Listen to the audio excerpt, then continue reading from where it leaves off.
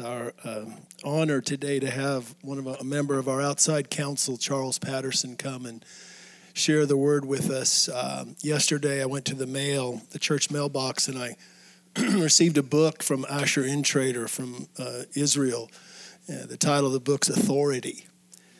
And I thought it's appropriate today. For today, this man, I love it because the authority you walk in is also coupled with humility and servant heart. And that's the authority that Jesus walked in and seeks to see in his church. And so let's open our hearts to receive what the Lord has put on Charles's heart for us today.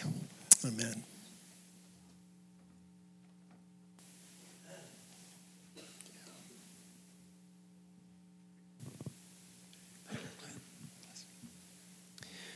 Good morning.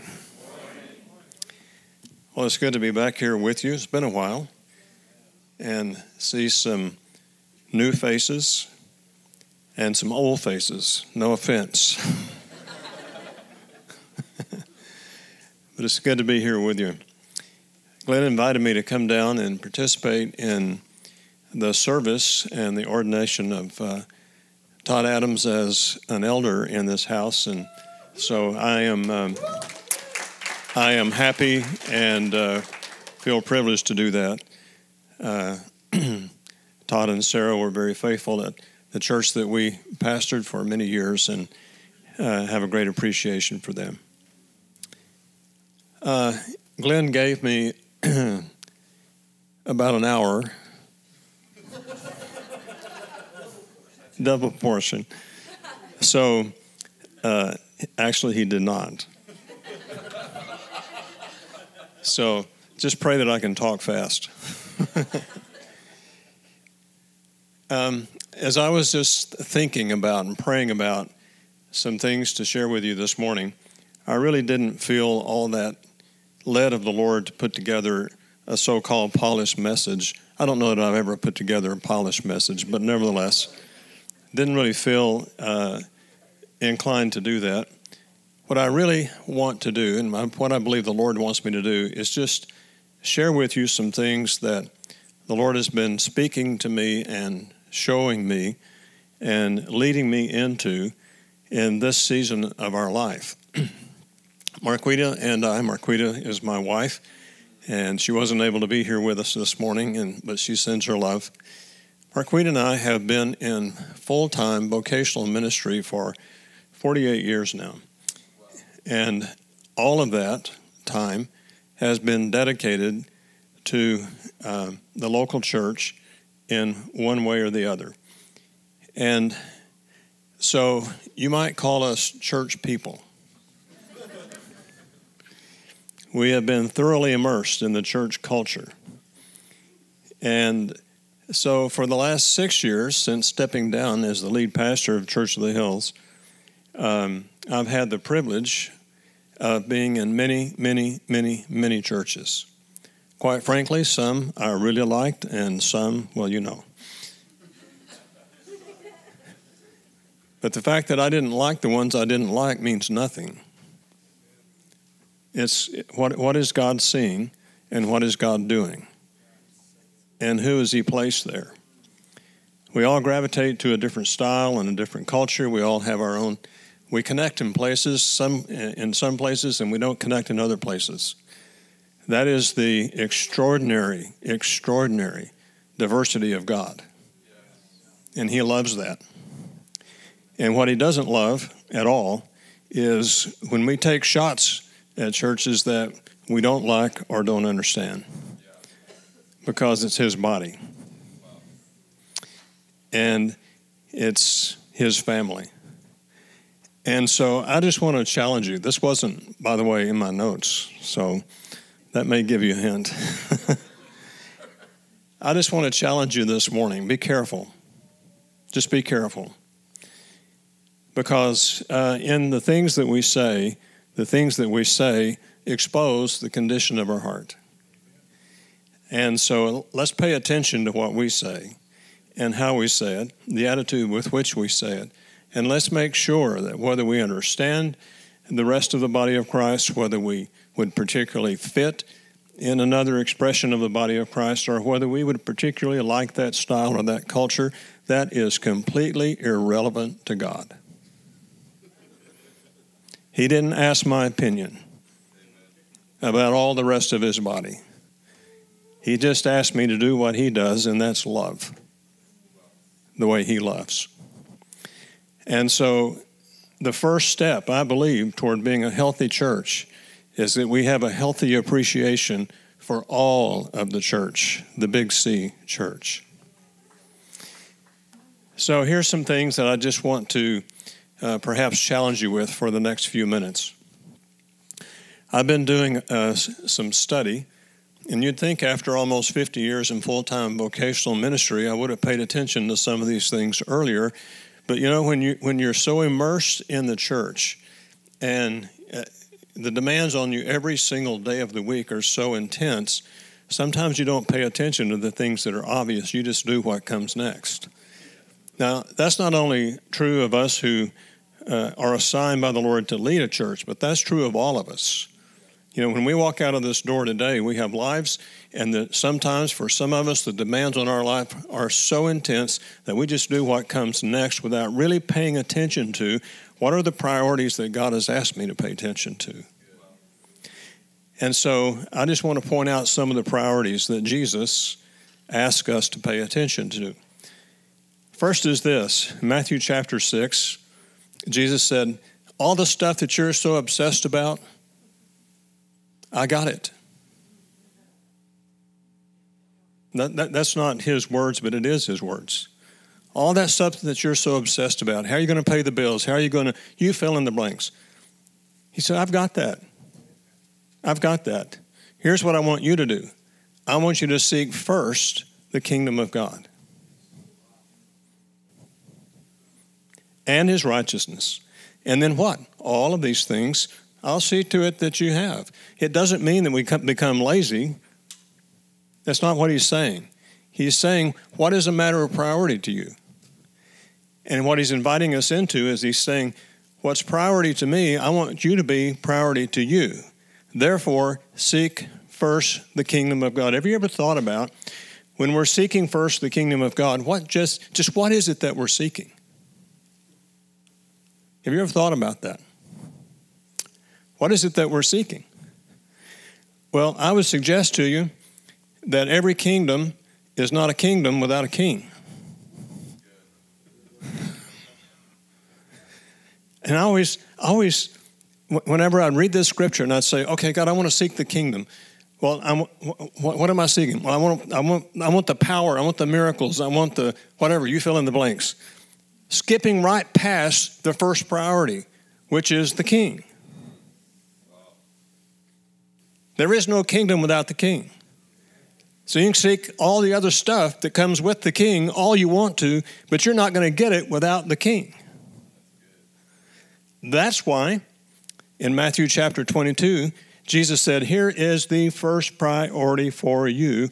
Love the Lord your God with all your heart, soul, mind, and strength. Period. Love the Lord your God. Who is the Lord your God? He's the king. Right? I already kind of gave away some of mine and Marquita's journey a little bit. If we've been in vocational ministry for 48 years, that means we've been married longer than that. And almost now 51 years. And one of the things that we've discovered in our journey with each other in our 51 years is that we thought we were madly in love when we said yes to each other and stood up and made our vows toward each other. We were too. We were as in love as we could be at that moment in time. But we did not know each other.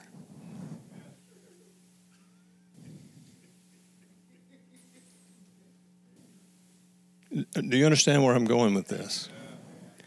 We had no clue. We got married, we moved in together, and we started our life, and all hell broke loose. Anybody ever experienced that? You wake up one morning and you see this beautiful honey that you made these vows to, and you go, who the heck are you? I saw a side of you yesterday I have never seen before. That's the negative side. The positive side is that when we said yes to each other, I brought strengths into this relationship that she didn't know I had, and she brought strengths into this relationship that I didn't know she had. And sometimes those strengths caused us to clash. We were at loggerheads with each other simply because we saw each other's strengths at times as weaknesses.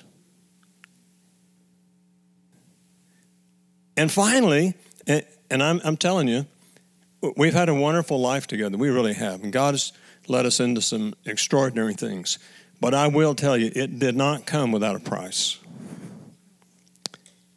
And the depth of your relationship with Jesus will not come without a price. When he says, love the Lord with all your heart. Everybody say heart. When he says, love the Lord with all of your heart, all of your soul, all of your mind, that's just about all of you.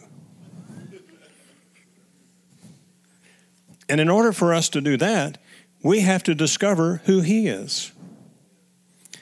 So most of us read the biography about him and think we know him. Not so. Respectfully, not so. What we know when we read this biography about him is we know about him.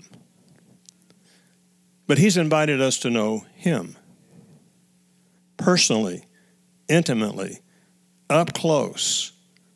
Walk with him. When we stepped down from Church of the Hills, I was out praying one day, as I did routinely, and I pray best when I prayer walk, so I was out praying one day, and I said, okay, Lord, after all these years of pastoring, what next? And I have to be honest with you and say that I didn't like the words that I heard. I had to repent, but nevertheless, I didn't like them.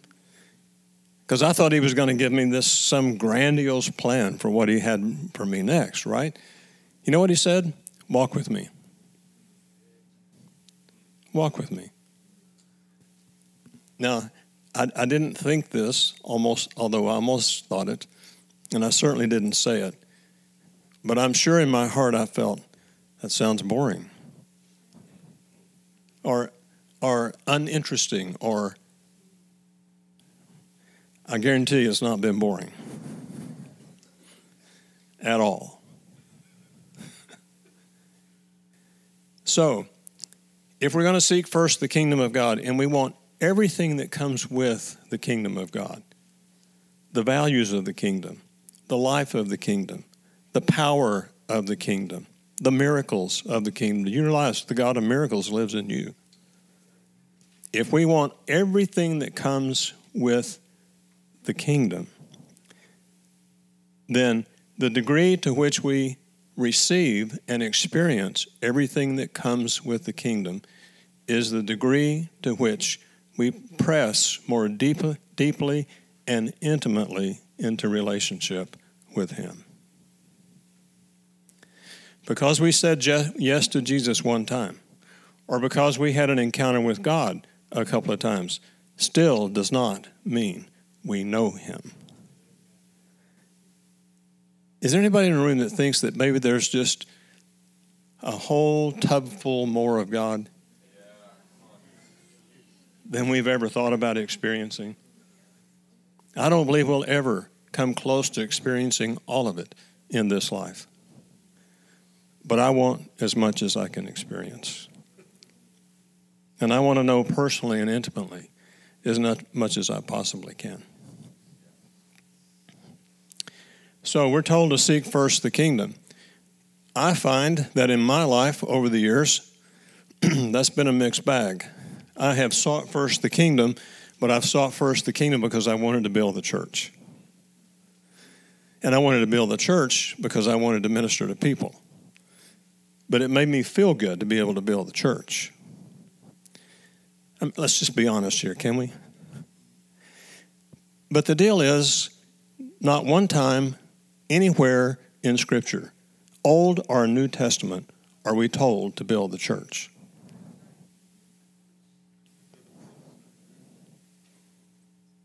Can't find it. It's not there. In Ephesians chapter 1, Paul, in his letter to the Ephesians, says, the church is the body of Christ. So when you say yes to Jesus, you just joined his body. But we're not told to build the church. Why? Because we are the church. That's who we are. When we say yes to Jesus, that's who we are. And we are his body.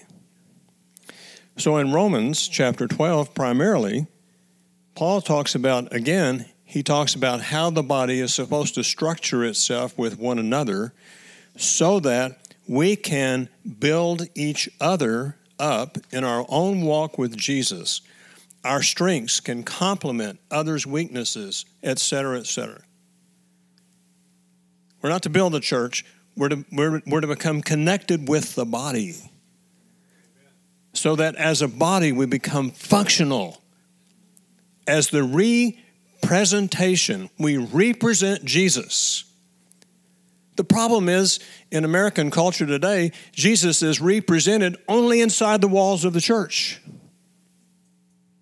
But if we're going to be a body that represents Jesus, then somehow we've got to take what we do in here out there so that out there can experience what we receive and experience in here.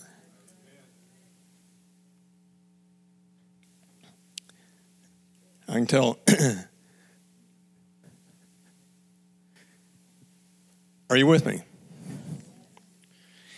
So, in Ezekiel chapter 47, don't turn there, but just you may want to read it at some point.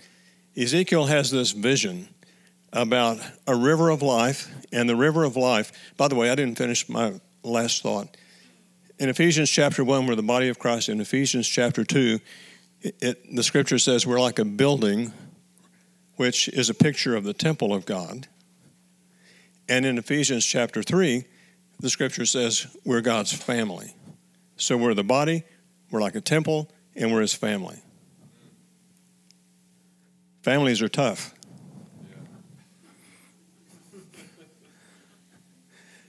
Natural families are tough. Spiritual families can be tough. But guess what? We so need each other. If we can stick it out, if we can learn to appreciate each other, get past the rough spots, become honest with each other, and love each other, and learn to value what someone else has and who they are, we grow in our character and grow in our relationships and grow in our strength in life. If we come into the church and some member of the family offends us and we walk out, I'm never going back there, you're just going to go around that mountain again and again and again and again until you get what God wants you to get. I know that was a hard word, but it's a true one. And it was oftentimes discouraging to me because we'd see people come in, become offended, go out. Come in, become offended, go out. Next thing you knew, a pastor friend of mine would say, hey, do you know so-and-so? They just came from your church. Oh, yeah, I sure do. I never would say anything bad about them, but I would pray, God give him wisdom and grace. Help him to do with them what we could not do. So in Ezekiel chapter 47, Ezekiel has this picture of a river, but as it's flowing out from the east gate of the temple because the temple faced the east. So it's just barely a stream. The water is flowing out from under the threshold of the door of the temple. So it's just barely a stream. But the water is life. And so as the water flows out and it begins to flow downstream, it does what no other river does. It becomes deeper. as it flows away from the source, it becomes deeper than it was in the originating source. And the other amazing thing about this river of life is that as it flowed out from the temple, it gave life to everything it touched. The trees bore fruit year around. Every tree that river of life touched, they bore fruit a year around. Anyone that stepped into that water became instantly whole, just like that. I want to suggest to you that vision was a picture of what the body of Christ is supposed to be today. And do you realize that the further, and I said this, but do you realize the further away from the temple it got, the deeper the water was? It may just be that the water represents the anointing of God, the miracles of God, and the power of God. And we're trying to get those things to happen in here, and God allows that to happen. But why? Because He wants it to flow out of here and touch the people that we touch every day, every single day of the week. So when the Bible talks about appointing elders in the church, the elders are not for the purpose of ruling over the church. The elders are for the purpose of coming under and serving not us, they're not our bond slaves, but they serve God's interest in us. That is the assignment of the elders. And by the way, that's the assignment of the apostles and the prophets and the teachers and the pastors and the evangelists as well. So many times people think about apostles as the top of the pyramid. They're not. They're at the bottom. And just right there with them are the prophets. They're not at the top of the pyramid. The Bible says the church is built on the foundation of the apostles and prophets. Because the kingdom that we're seeking is an upside-down kingdom from the systems of the world that we walk in, live in, and work in every single day. So we can't think like the world.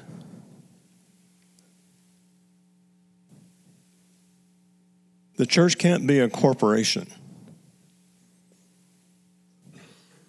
When it becomes a corporation, all the relationships become transactional. God called the church to be a living organism, the body of Christ.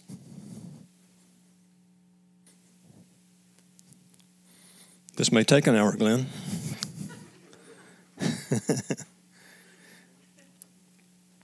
So yes, in the church, we establish community, and we learn to live as family, and we equip the saints so that as the saints leave the church and go into the neighborhoods, the workplaces, the spheres of influence, we think with a different mind, a renewed mind,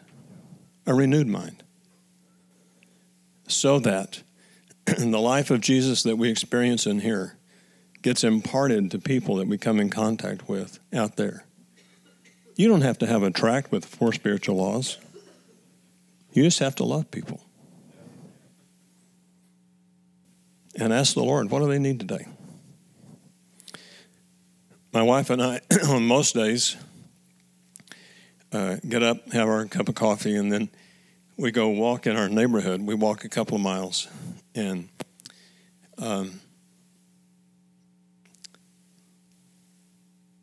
there's usually a lot of runners out there and people who walk. So one of the ladies that we ran into one day, now we're talking 6 o'clock in the morning, and so it's still dark and all of that. But anyway, one of the ladies that we ran into lives on our street. And I knew that because she had told me earlier that she had stage 4 cancer. and that she'd been going to MD Anderson. So she was walking her dog that morning, and she seemed really chipper. And so I asked her, Martha, how you doing? And she said, well, I just came back from a visit to MD Anderson, and they said that I was improved and that the cancer seemed to be shrinking. And I said, oh, really? And I said, well, how do you think that happened? And she said, well, guess I'm just lucky. I said, well, Marquita and I have been praying for you. Ever since you told me, we've been praying for you, that the Lord would heal you. She said, that's very interesting. She said, I ran into a cashier at HEB the other day. I had never seen her there before, and I've not seen her there since. But she asked me how I was doing, and I just decided to tell her that I had this cancer. She said, oh, honey, she said, God loves you, and I'm praying for you too. She walked me out to my car, helped me with my groceries, and put them in the car. And I said, well, Martha, I wonder why your cancer is shrinking. I didn't have to develop religious language and use the four spiritual or quote scripture to her. I just had to care. God is just asking us to care and to value enough what we receive in here to care about people out there. And when we do that, I guarantee you, we can have a transformational impact on the culture that we live in. I agree with Mark Batterson. Anybody ever read any of Mark Batterson's books? They're great books. This was in his book, In a Pit with a Lion on a Snowy Day. It's a great book. I really recommend it. Here's what Mark Batterson says. He said, we need to stop criticizing culture and start creating it. He said, Paul didn't boycott the Areopagus, however you pronounce that, Areopagus. He didn't stand outside with a picket sign. Athenian idolaters are all going to hell in a handbasket. Paul wasn't playing not to lose. Paul was playing to win. So he went toe-to-toe with some of the greatest philosophical minds in the ancient world, and Paul competed for the truth on their turf. Instead of complaining about the current state of affairs, we need to offer better alternatives. We need to make better movies and better music. We need to write better books. We need to start better schools and better businesses. As the old aphorism suggests, we need to stop cursing the darkness and start lighting some candles. In the words of Michelangelo, we need to criticize by creating, and we can't create without taking a calculated risk, which is called faith.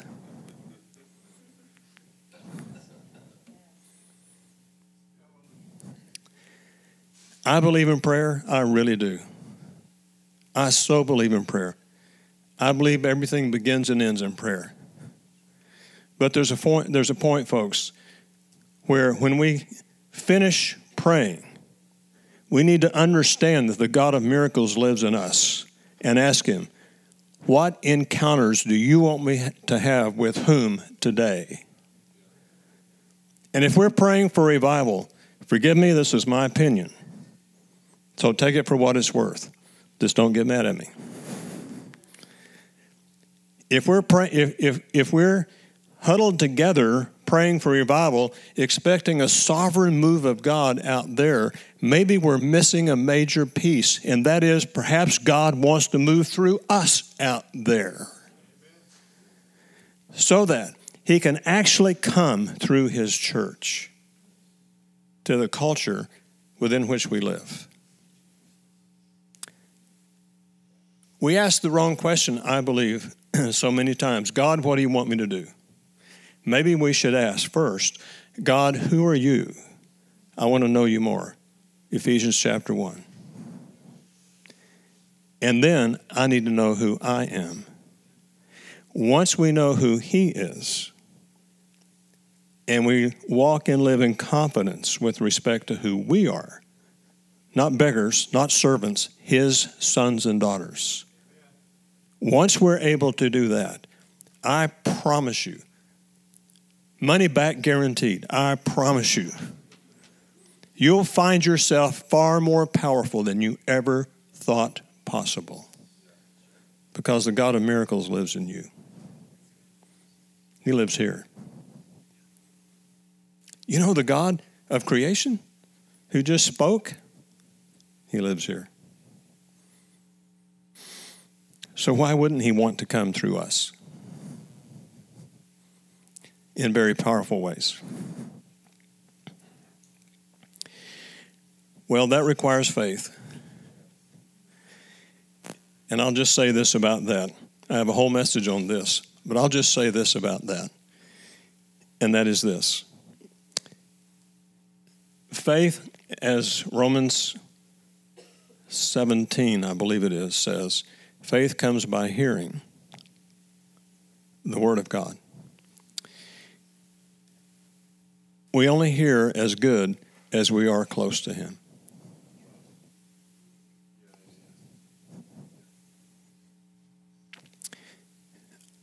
I've heard the Lord many different ways over the years. I love it. I love it when I pick up the Scripture and I'm reading. And I'm reading information, right? Then all of a sudden a passage will leap off the page. That passage becomes Rhema.